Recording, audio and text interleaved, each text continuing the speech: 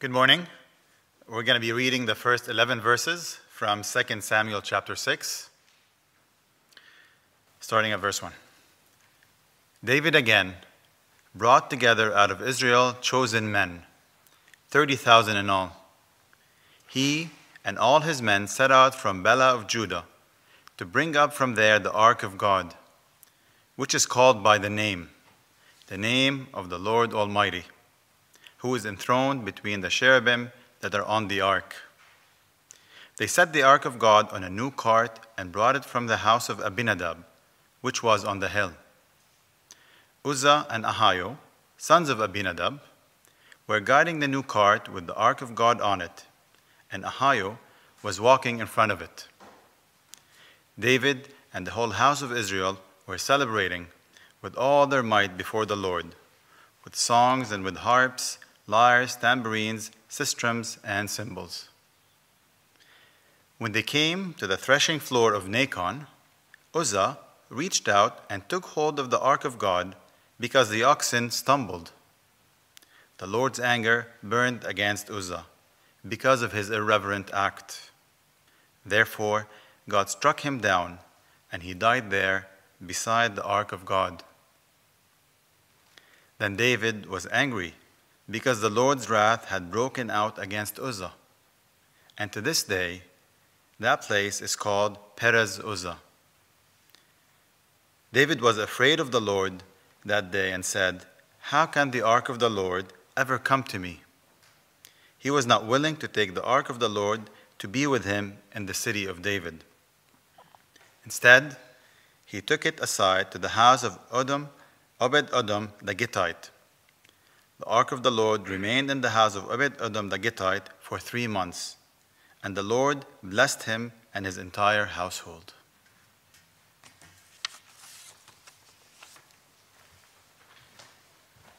Well, thank you very much, Elias, and thank you, Luke, and let me add my welcome. The Bible gives us many attributes and qualities to help us understand the character and nature of God. God is loving, God is gracious, God is powerful, God is just, God is holy. We could go on.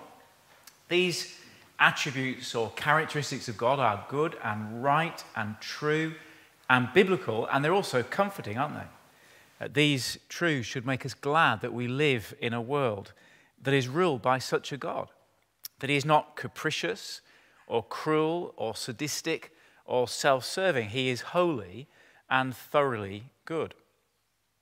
But there is another truth about God that the Bible teaches, another characteristic of God that is equally right and true and biblical, but one that we are probably less willing to think about.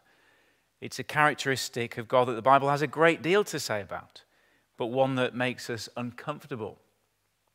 It is that God is also dangerous. God is dangerous. This uncomfortable truth about God was famously expressed by C.S. Lewis, who portrayed Jesus as the lion in The Lion, the Witch, and the Wardrobe. You may remember early on in the story, Mr. and Mrs. Beaver have been describing Aslan to the children. And Mrs. Beaver says if there's anyone who can appear before Aslan without their knees knocking, they're either braver than most or else just silly. So the children ask rather nervously, "Is he safe?" To which Mr. Beaver replies, "Safe? Who says anything about safe? Of course he isn't safe, but he's good." Well, that is what we're going to see this morning in the first half of this rather strange and, I'm sure you'll agree, slightly remote passage, at first at least, in the 6th chapter of 2 Samuel, that God is both dangerous and good, and you can't have one without the other. In fact, it is this tension, if you look at the passage with me now, that is expressed in David's question in verse 9. "How can the ark of the Lord ever come to me?" he says. It's the same question that had been asked before. The last time the ark was mentioned in 1 Samuel 6, verse 20. Who can stand before the Lord, this holy God? 1 Samuel 6:20. And it's a question that David will come to ponder more deeply in Psalm 24, verse 3, possibly reflecting on this chapter. Who may ascend the hill of the Lord? Who may stand in his holy place? And all of these questions express this uncomfortable tension that we're going to be grappling with this morning, that God is both dangerous and good, and you can't have one without the other. And grappling with this is going to do two things for us this morning. Firstly, it's going to challenge our presumption and our casual attitudes to God. It's going to challenge our presumption and our casual attitudes to God. The lesson that David and the Israelites learn in 2 Samuel 6 is that having a casual attitude to God is the most foolish way to live. What does this look like? Well, at a basic level, it is a denial of God's holy revulsion at human sin, thinking that we can live in God's world and do whatever we like and he will never do anything about it, that he will never hold us accountable. It's a denial of judgment, a denial of the existence of hell. It's ultimately a recreation of the God of the Bible, a God of holy wrath, into a tolerant, benevolent, sort of Father Christmas figure who's there when we need him. I don't know if you saw Diego Maradona talking about God this week. Well, a film clip of him talking about God, referring to him as the man upstairs who keeps on giving me opportunities. That's how so many people view God. And some people have tried to remove any idea of sin or God's anger from Christian theology altogether. If you want to sum up the project known as liberalism, right up until the 1960s, you could say that this is what liberalism was trying to do, to remove the teeth from the lion. As someone once put it, it ended up with a gospel like this: a God without wrath brings people without sin into a kingdom without judgment, to a Christ without a cross. It removes the teeth from the lion. After all, what else is hell but the unmediated wrath of God, bursting out in holy fire with no protection? And what else is a Christian believer than someone who has come to the place where wrath and mercy meet, and in coming to Christ comes safely into God's blessing? But this casual attitude of God towards God also creeps into the Christian life in more subtle ways, even among people who take God seriously. Think, for example, of the person who is happy to treat God as God when life goes smoothly, to thank God for the good things he gives us when he showers us with his blessings, to come and sing and praise God in church when we're allowed. And yet, in the hard times, how quick that person is to demand an explanation. When suffering comes, to question God's motives or his purposes, to even doubt his goodness, as if God somehow existed for our benefit rather than we existing for his, as if he were accountable to us rather than we being accountable to him. And you see it in the lightweight, individualistic form of Christianity that has been dubbed moralistic therapeutic deism, in which God is there to fulfill my needs and potential, like the genie in the lamp. He's part of my spiritual toolbox. He's part of my self-realization at the top of that pyramid of human needs. He comes out when I want him to fight my battles, rather than being the person at the center of the universe, who Joe mentioned earlier in Isaiah 6, who is worthy of worship, to whom the angels cry, "Holy, holy, holy is the Lord Almighty." The whole earth is full of his glory. And one who holds a view of God like that would never say with Isaiah, "Woe to me, I am ruined." Now, this passage is going to challenge such casual attitudes towards God. It's going to remind us that God cannot be domesticated. He cannot be tamed. He cannot be used or manipulated. He doesn't owe us anything. He doesn't owe us an explanation. God is dangerous.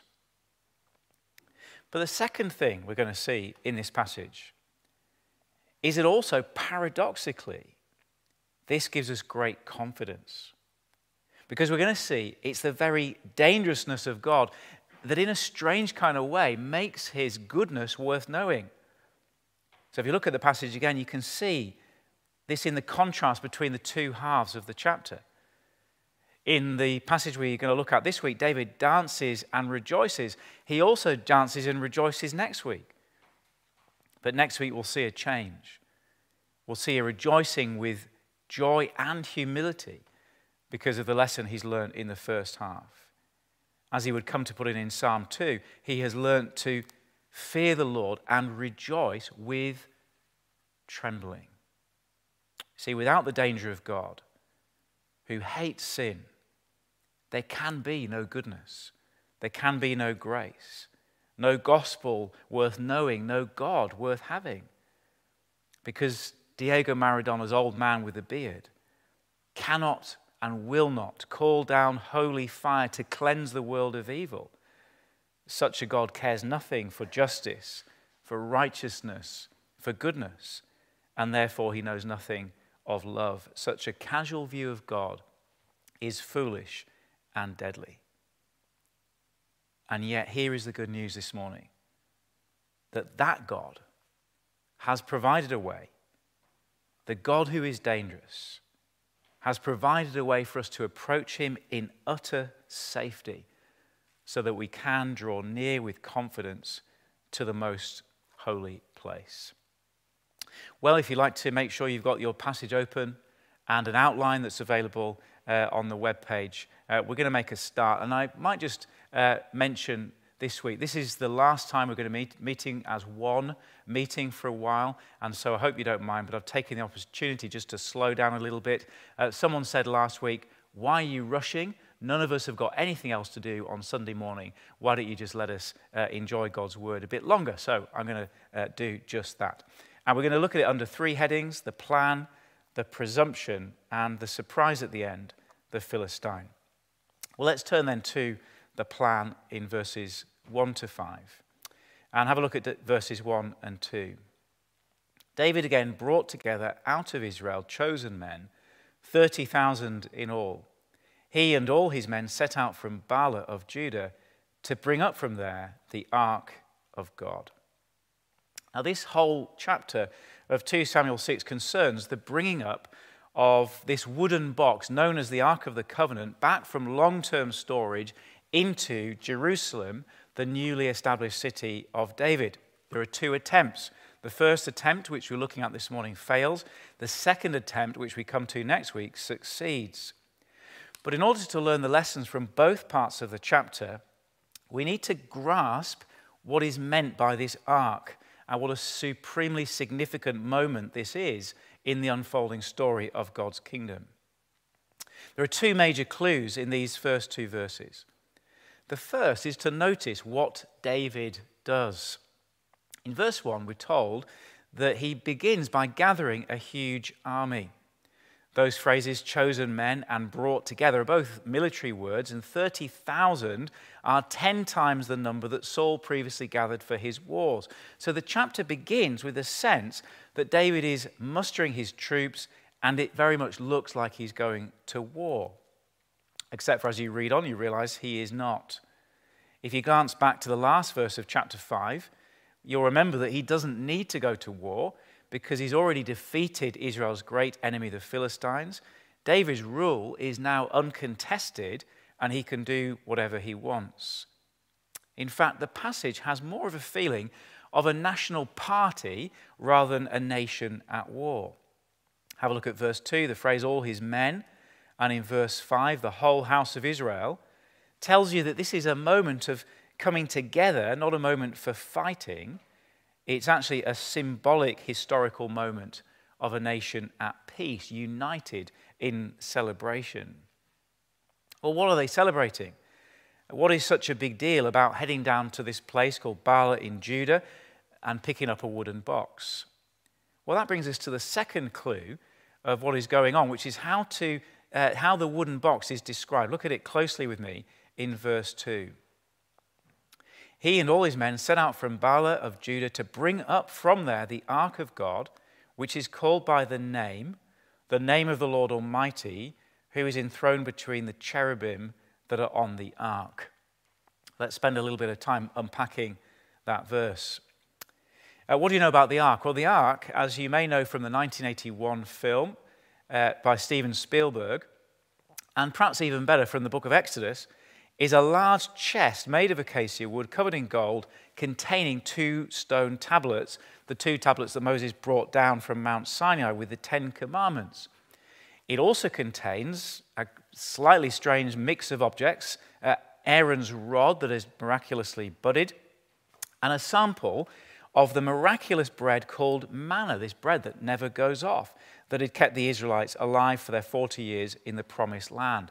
And so the ark is like one of those time capsules that people bury today because it contains memorabilia of God's faithfulness to them as he rescued them from slavery and took them into the promised land. So the contents of the ark are like a kind of a visual sort of story of the journey so far. That's what's inside the ark.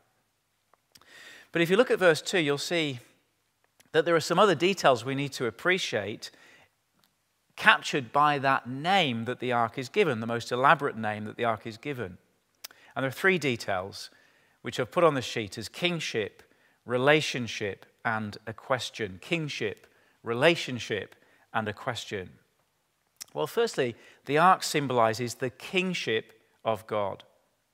If you've got a very good memory, and you were here when we started looking at 1 Samuel, you may remember that the last time the ark was mentioned in the story, other than in passing, was way back in 1 Samuel chapter 4 to 7, and it was just before Israel had asked for a king to lead them. You may remember also that this was not a happy time for Israel. And the ark was toing and froing between Israel and the Philistines. The Philistines had just captured the ark in chapter 4 in this humiliating defeat, which raised the question, or the comment, that glory has departed from Israel. The ark then causes all sorts of trouble for the Philistines, so the Philistines send it back as soon as they can. And in chapter 6 of 1 Samuel, there are all sorts of parallels between that account and this one. The Philistines send it back on a new cart. God strikes down 70 Israelites because they looked into the ark, prompting that question, who can stand in the presence of God? Because no one really knows what to do with this ark, it ends up in kind of cold storage, gathering dust for 70 years. Israel then asks for a king to lead them, to which Samuel replies, God is already your king. He is the Lord Almighty. In other words, Samuel says you don't need a king because the Lord Almighty, that is the Lord of armies, is the one who will fight your battles for you. He will defeat your enemies. He will sweep away the evil from the promised land. He will cleanse it and renew it and bring it back to the place that it once was in the Garden of Eden. Well, that moment then, following immediately from David's own enthronement as king, represents the return of Israel's true king, the Lord himself in power and glory. So that's the first clue to the significance of this moment. The ark coming to Jerusalem symbolizes God himself taking up his reign over the land. But secondly, as well as symbolizing God's divine kingship, the title of the ark also tells us about his intended relationship with his people. The name, that is Yahweh, the Lord, is the name he gave Moses before the Exodus, reminding us that he is a God who is not only sovereign in this kind of raw power, but he also reveals himself. He also descends and condescends to reveal his character and his glory to his people. And he's a God who makes a covenant with his people, which is why it is usually known as the Ark of the Covenant, because it represents God's promise to be with his people and the people's obligations to obey him. And that's why the long silence regarding the ark under Saul is probably the biggest failure of his reign. And it will be the crowning achievement of David's if he can get it back to Jerusalem. God's whole purpose, remember, was to gather his people to himself in order to reign over them and in order for them to worship him. Listen to these words from Deuteronomy chapter 12. You'll cross the Jordan and settle in the land the Lord your God is giving you as an inheritance, and he'll give you rest from all your enemies around you so that you will live in safety. Then, to the place your Lord will choose as a dwelling for his name, there you are to bring everything I command you, and there rejoice before the Lord your God, you, your sons, your daughters, your maidservants, your manservants, and the Levites from your towns. See, that was the promise. That when the ark returned and settled in the land, that was when the party could begin. Because God was ruling over his people in relationship with them. And this explains the atmosphere of celebration and joy in both halves of the chapter. Here is the long-time promise coming to fulfillment. God the King is coming to dwell with his people. But that, of course, raises a question, thirdly, for the future. Because here we have two unreconcilable truths. The God of awesome holiness and power is the King. How can he dwell with his people? How can this great promise come true? How can we come back to the Garden of Eden where God walked and talked with his people in the cool of the day? Or as David says, how can the ark of God ever come to me? Or in chapter 6 of 1 Samuel, who can stand before the Lord, this holy God? Or in Psalm 24, who may ascend the hill of the Lord? Who may stand in his holy place? And it's important to see, before we move on, why that question matters for us too. In fact, it matters for the entire world. See, the title of the ark, if you look at it again in verse 2, reminds us that God is symbolically enthroned between the cherubim, but he's not really enthroned there on the ark. This is a symbol of God's reign from heaven, which is why the ark is sometimes known as his footstool. He reigns in heaven with his feet on the earth. And in case anyone ever dared to imagine that God was somehow contained within that box like the genie of Aladdin's lamp, or if anyone dared to imagine that you could use him or manipulate him and kind of use the ark as some kind of lucky charm, that name is a reminder that this is the God of the universe. He's enthroned in heaven. The earth is his footstool. How can such a God dwell on earth? How can heaven and earth be united again? How can sinful people come into relationship without being destroyed? Can I take a moment to ask, do you sense the question? Do you feel the tension? How can the promise, blessing of God that will one day burst out from the ark, from the tabernacle, from the temple, from Jerusalem to the promised land, so that the glory of God will fill the land, how can that happen without destroying everyone and everything in its wake? That is the question that is raised. And we need to feel the tension. We need to feel the significance of it. How can we face the future where we will meet this God and face him in all his holy power and glory and might without being consumed? Well, that is the question that is raised. It will not be answered for another 1,000 years from this point in 2 Samuel 6. But I suspect this is not the question on David's mind this day. Instead, as he leads the crowds down to the house of Abinadab to put the ark on a cart and bring it back to Jerusalem, no, he's not thinking about that tension. He is thinking only about the fulfillment of the promise, the moment of celebration, the moment the king at last comes to Jerusalem. Verse 5. David and the whole house of Israel were celebrating with all their might before the Lord, with songs and with harps and lyres and tambourines and sistrums and cymbals. This was before coronavirus. No masks, no social distancing, singing at the top of their voices. The celebration that is captured here is one of great joy, isn't it? And laughter and relief, because of everything the ark symbolizes. Points them back to all that God has done for them. How he's kept them safe. How he's fed them. Protected them through the promised land. Brought them to this point. Destroyed their enemies. How this great kingdom promise is now going to come true. And God himself will be in their midst. Well, that's the plan. That's what's on David's heart at this moment. But before the plan can become a reality, a huge problem must be resolved. And that brings us to our second point, the presumption in verses 6 to 9. Now, the next few verses are a brilliant example of the skillful restraint of this narrator.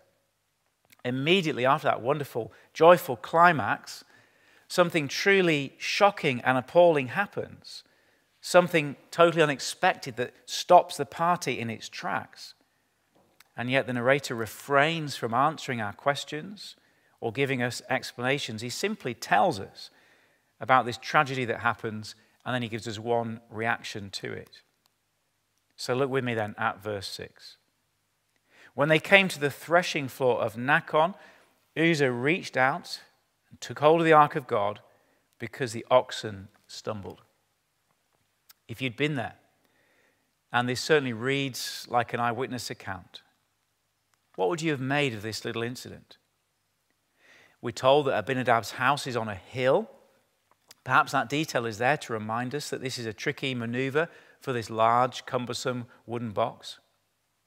We're told that, just as the Philistines did in chapter 6 when they returned the ark to Israel, that they'd gone to the trouble of building a new cart in order not to contaminate the ark with the previously used cart. And we're told that the sons of Abinadab, Uzzah and Ahio, were there guiding the ark, presumably with great care. And so, alongside the celebration, there is a picture of reverence and care. But now they come to the threshing floor of Nacon. And perhaps there's a little dip or rut in the road, and the oxen stumble. The ark slips. And Uzzah, who happens to be there, does the most natural and instinctive thing, as if by impulse, a well-intentioned, well-meaning action, something probably any one of us would have done, to stop the precious cargo from falling to the ground and spilling out its contents. He simply puts a hand to steady the ark. It's such a reasonable thing to do. It's something any one of us would have done if we'd been in that situation, I'm sure. And so our sympathy is with Uzzah, and our questions are directed towards God. Verse 7. The Lord's anger burned against Uzzah because of his act. Therefore, God struck him down, and he died there beside the ark of God. The songs have stopped. There is a dreadful silence. And in the silence, an absence of answers. There is a partial answer. It's worth knowing that while it looks very shocking, none of this had happened without warning. And Uzzah and the others there that day are perhaps not quite as innocent as they may first appear. Back in Numbers 4 and Exodus 25, and I'll put the verses on the sheet if you want to look them up later, God had given clear instructions through Moses as to how the ark was to be transported. Before the priest could move the ark, it was supposed to be covered with a curtain and then a special leather covering.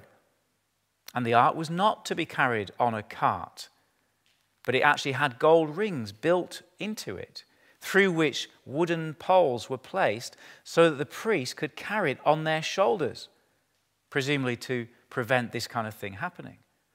And in Numbers 4:20, God said, anybody who looks into the ark would die. And this is why 70 died back in 1 Samuel 6. And it's these details that David himself refers to in the parallel account in 1 Chronicles 15, verse 13, when he says, looking back on this, it was because you, the Levites, did not bring it up the first time that the Lord our God broke out in anger against us. We did not inquire of it, about how to do it in the prescribed way. In other words, we are looking here not only at a little simple accident of Uzzah, but we're looking at a whole act of presumption of David and the whole house of Israel. So they hadn't done things as God had already told them to do them. They hadn't followed the letter of the law. They hadn't taken God's instructions seriously. Now they were very excited to be getting the ark back. They weren't treating the ark as the Philistines did, as some kind of lucky charm. They wanted God to be king over them. They wanted his glory to fill the land. They wanted to worship him as God. But there was just a little bit of a hint that they were treating him casually, that they were doing things on their terms, that God was somehow something they could control, that somehow he existed for their benefit. They had reduced God a little bit, made him a little bit smaller, forgetting that this was just his footstool, that he is the God who rules the universe. They were treating God casually. Well, all of that is true, but it's important to notice that the narrator doesn't bring these details here to justify God's action. He doesn't answer the question why. He doesn't give us a response to David's anger. He doesn't meet our objections. He allows God to be God, because God, after all, doesn't owe us an explanation for his behavior. He's not bound by our rules or our morality. He doesn't hold himself accountable to us. He is God. He is dangerous. Well, we're given one reaction, which is David's in verses 8 and 9. Then David was angry because the Lord's wrath had broken out against Uzzah, and to this day that place is called Perez Uzzah. David was afraid of the Lord that day and said, "How can the ark of the Lord ever come to me?" The Lord's anger is met with David's anger. Anger at the situation. No doubt David is frustrated that his plans have come to nothing. Once again, he cannot get the ark into Jerusalem. Maybe there is a note of the objection to the severity of God's act. But there is also fear, we are told. Here is God's king learning to take God seriously. Something the Bible will teach us is the beginning of wisdom. Notice the name change of the place. It captures this event for posterity, because the lesson this day will never be forgotten. In 520, he renamed the place Baal Perazim, because there the Lord had broken out against his enemies, the Philistines. But now, here, God has broken out against his own people, reminding them that God does not belong to them. That he can destroy the Philistines, he can destroy his own people. There is a problem to be overcome. No wonder David now asks this all-important question: how can the ark of the Lord ever come to me? Who can stand in the presence of this holy God? Who may ascend the hill of the Lord? Who may stand in his holy place? Well, I hope you feel the weight of that question. But before we come to the answer, we come now to a very surprising conclusion to this story. The Philistine in verses 10 and 11. In fact, there are two surprises here: what David does and what God does. Firstly, notice what David does, verse 10. He was not willing to take the ark of the Lord to be with him in the city of David. Instead, he took it aside to the house of Obed-Edom, the Gittite. David set out, remember, to bring the ark of God to Jerusalem. And with it, the climactic high point of the kingdom so far. That attempt has failed. And so you can see the conundrum that David is grappling with here. What do you do with this ark? What do you do with it? You can't live without it, but you can't live with it. It's the same conundrum all of us face when it comes to God. You can't live without God, but you can't live with him either. And so he puts the whole thing on hold. He sends the ark back into cold storage until he can work out what to do next. But the surprise is where he takes it. He leaves it with this man Obed-Edom, the Gittite. What is so surprising about that? Well, Obed-Edom, the Gittite, is a Gentile. Not just a Gentile, but a Philistine. Not just a Philistine, but a Philistine from the town of Gath, the same town as Goliath. This is what Gittite means. Lancastrian is someone from Lancaster. A Kendalian is someone from Kendal. Liverpudlian is someone from Liverpool. Gittite is someone from Gath. Now you know. Now, this is very unexpected. So much so that many Bible scholars are baffled by this or even in denial of it. In the course of a normal week of sermon prep, I'll usually read 7 or 8 commentaries to check my understanding of the passage and to expand it. In my initial work on this passage, I noted with interest and puzzlement that this chap must be a Philistine. And then I went to the commentaries to see what they would make of it. And the first few commentaries I read acknowledged this as a problem. Why would David entrust the ark to a Philistine? And many of those commentaries then went on to resolve the problem by denying that he was a Philistine, appealing to some obscure place names not mentioned in the Bible that sound a bit like Gath, so that Obed-Edom the Gittite can come from a place in Israel that sounds a little bit like Gath. It solves the problem.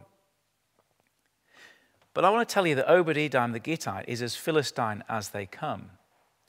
His name, which the narrative stresses by repetition, means servant of the god Edom, not a popular name with Jewish parents at the time.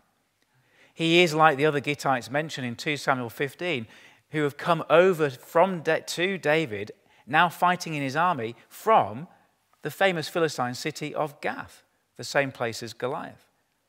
So claiming that Obed-Edom the Gittite is Jewish is a bit like claiming that Hamish MacDougall from Argyll, the one with red hair who tosses his caber in his spare time, lives in a wee cottage by the sea and eats haggis sandwiches for lunch, is an Englishman from Surrey.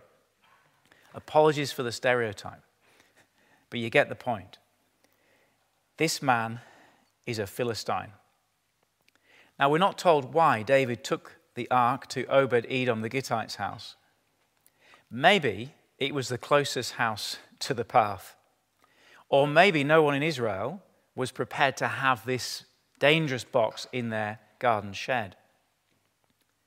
But the second surprise, and the more important one, is what God does. And I want you to notice that the result of this decision is as spectacular as the terrible tragedy that we've just witnessed. Look at verse 11. The ark of the Lord remained in the house of Obed-Edom the Gittite for 3 months, and the Lord blessed him and his entire household. Once more, the narrator reminds us that Obed-Edom is a Gittite. Yes, him from Gath. And now we see something else.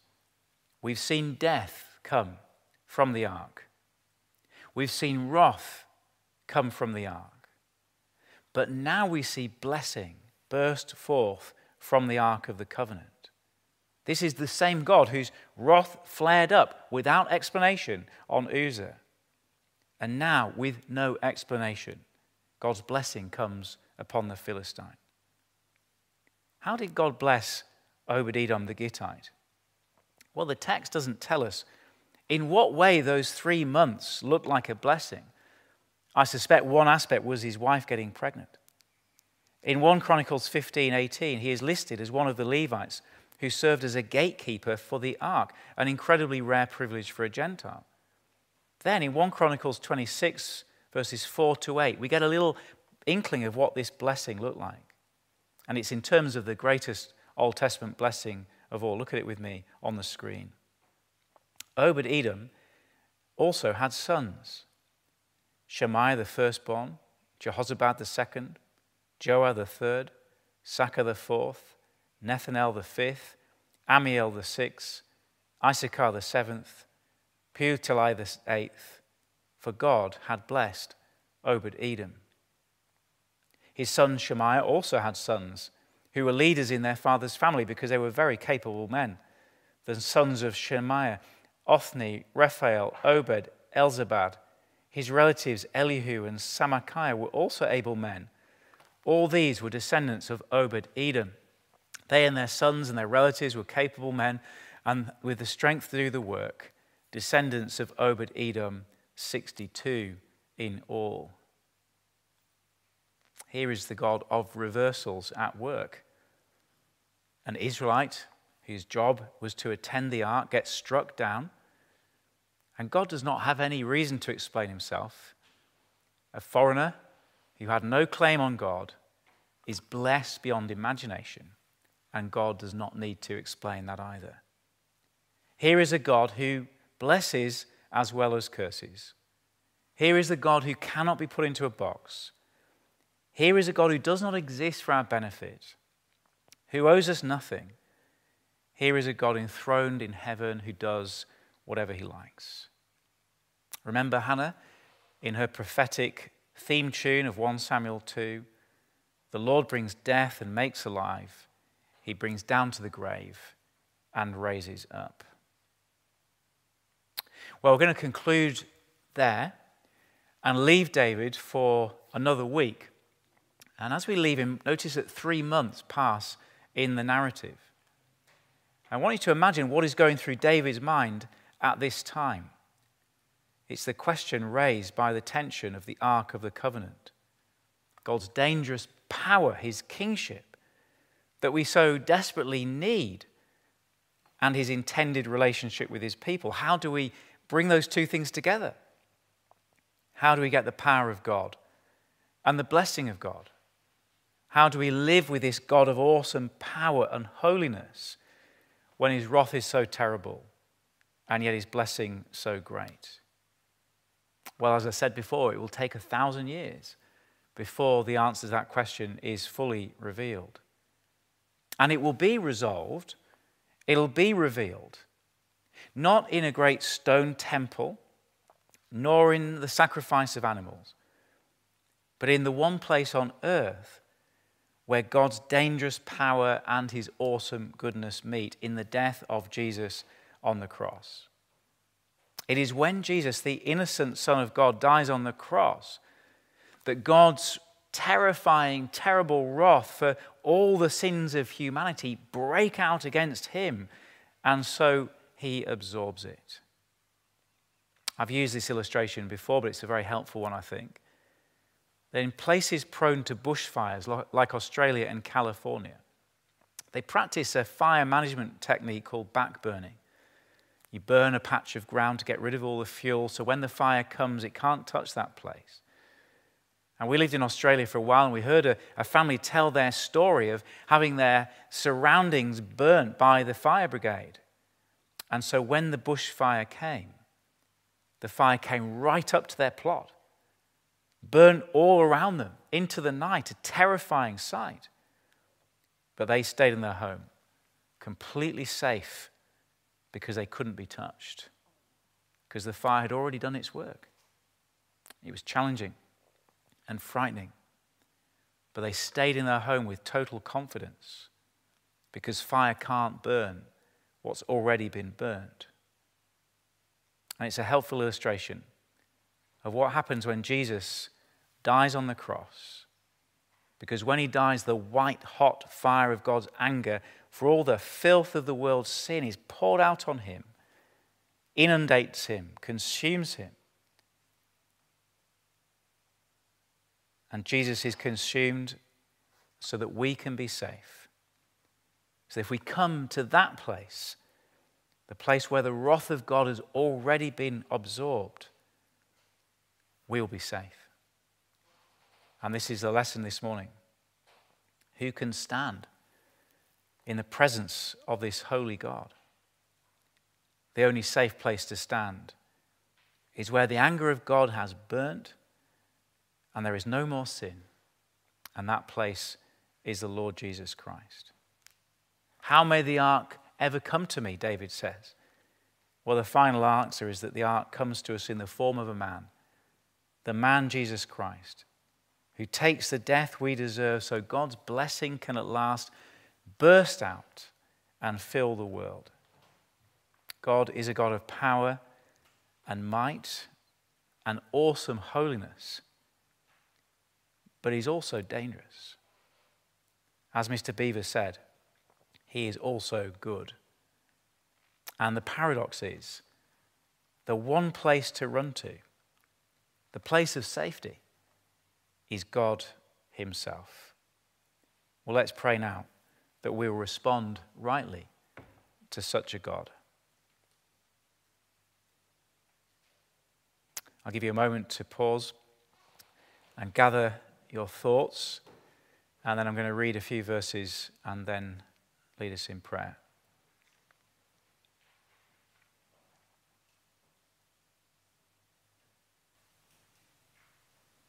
Listen to these words from Hebrews chapter 10. Therefore, brothers, since we have confidence to enter the most holy place by the blood of Jesus, by a new and living way opened for us through the curtain, that is his body, and since we have a great priest over the house of God, let us draw near to God with a sincere heart, in full assurance of faith, having our hearts sprinkled to cleanse us from a guilty conscience, and having our bodies washed with pure water. Heavenly Father, we pray that you'd forgive us for any time we've treated you casually, for thinking that you exist to serve us rather than that we exist to serve you, for demanding explanations and answers, for forgetting that you are God and putting ourselves in your place. We thank you for your awesome, holy power that made the world and will one day cleanse a world of sin. Thank you that in your goodness, your wrath broke out against Jesus, so that we may stand by faith in your presence, sheltered by his blood. Help us to draw near to you in the full assurance of that faith and to rejoice with trembling. Amen.